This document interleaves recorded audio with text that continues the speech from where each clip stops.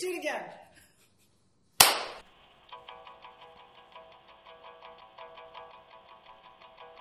For chips and giggles, we're gonna open this chip bag with chips and giggles.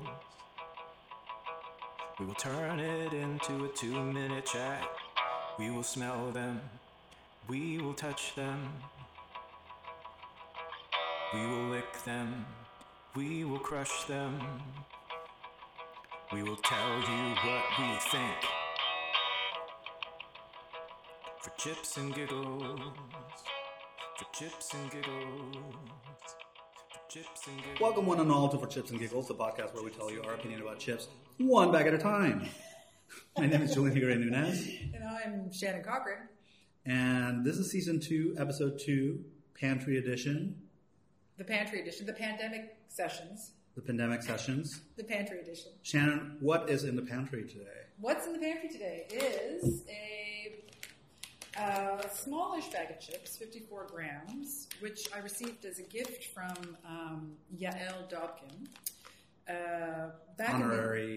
Honorary chip ambassador. Back in the days of Season 1, when we were anticipating Season 2, which of course was going to be guests. Right. Which was put into disarray by the current times.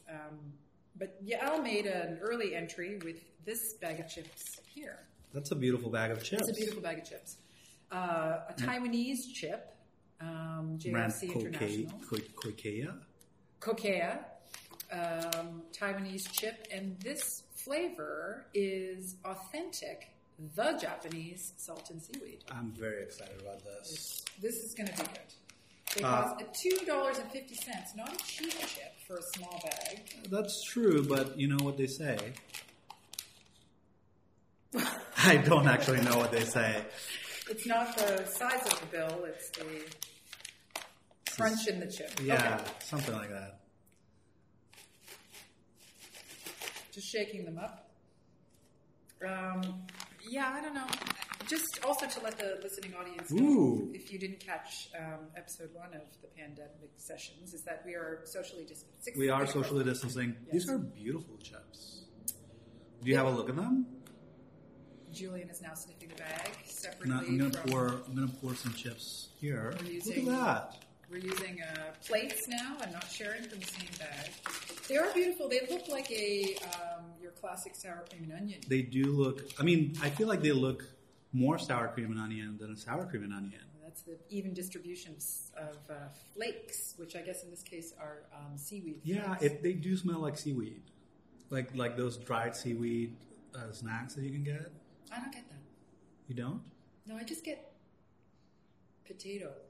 I get the seaweed.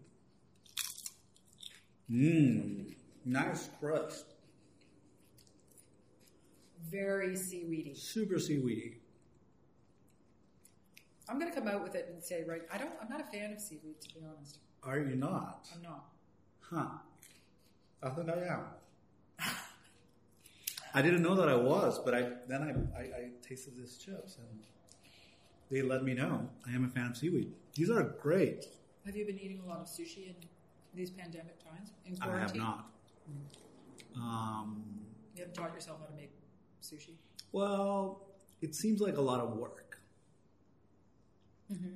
You know, and it requires special equipment, like that thing to roll. I mean, I guess it's not that bad if you have it already.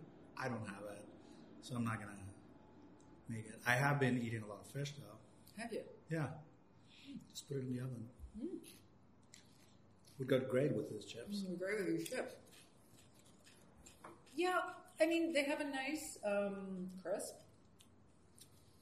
They're a little airy. I mean, the more I eat them, the seaweed is disappearing. Really? For me, it's the opposite. I was going to say, the more I eat them, the more seaweed they feel to me. And the last potato chip, like it's the more I eat them, the less invested I am in them as potato chips. The more you eat them, the more like California rolls they become. Yeah.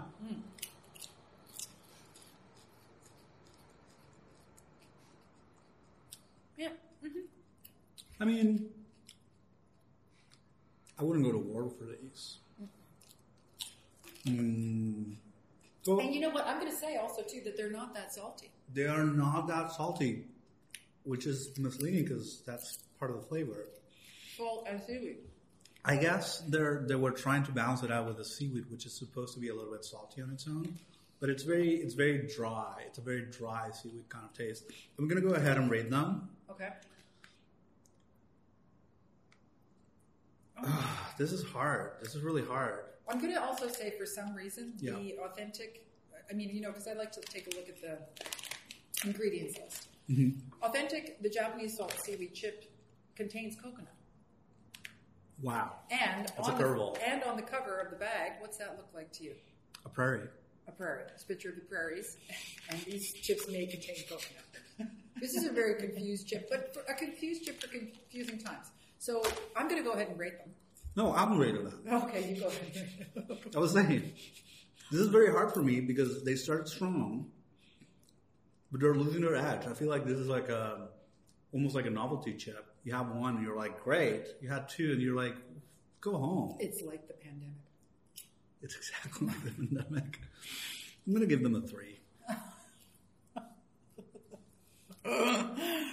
Well, for this chip's ability to mirror the times that we live in, I'm going to give them a 2.5. 2.5. Yeah. All right. Season 2. But this is and of course we have to end season 2, the pandemic sessions, with the ultimate question. Julian, if these were the only chips in your pantry, would you eat them? No, I would send them to you.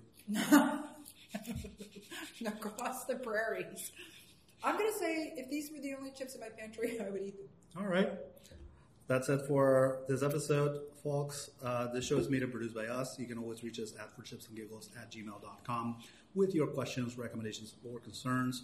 Follow us on Instagram at forchipsandgiggles_pod. The original music is by Henry Adams Beck. And special thanks always to Fado Performance Art Radio.